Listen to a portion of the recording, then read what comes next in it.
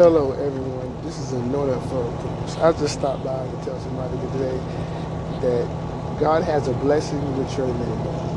He's going to do something big in your life. So don't worry about all the distractions, all the problems you're going through. Don't let the devil stop you from your glory. Don't let the devil hinder you. Because what God has for you is for you, and God wants to bless you today.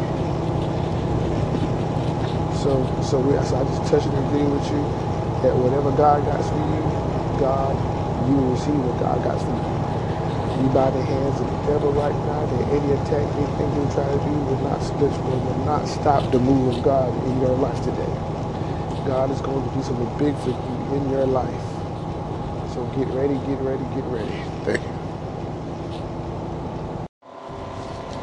Hello everyone, this is Anointed for a Purpose.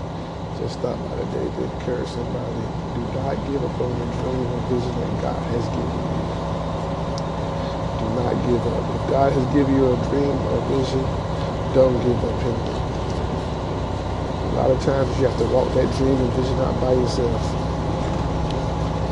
And don't let nobody stop you, whether it's your mom, your dad, your brother, your sister, your husband, your wife, best friend, whoever.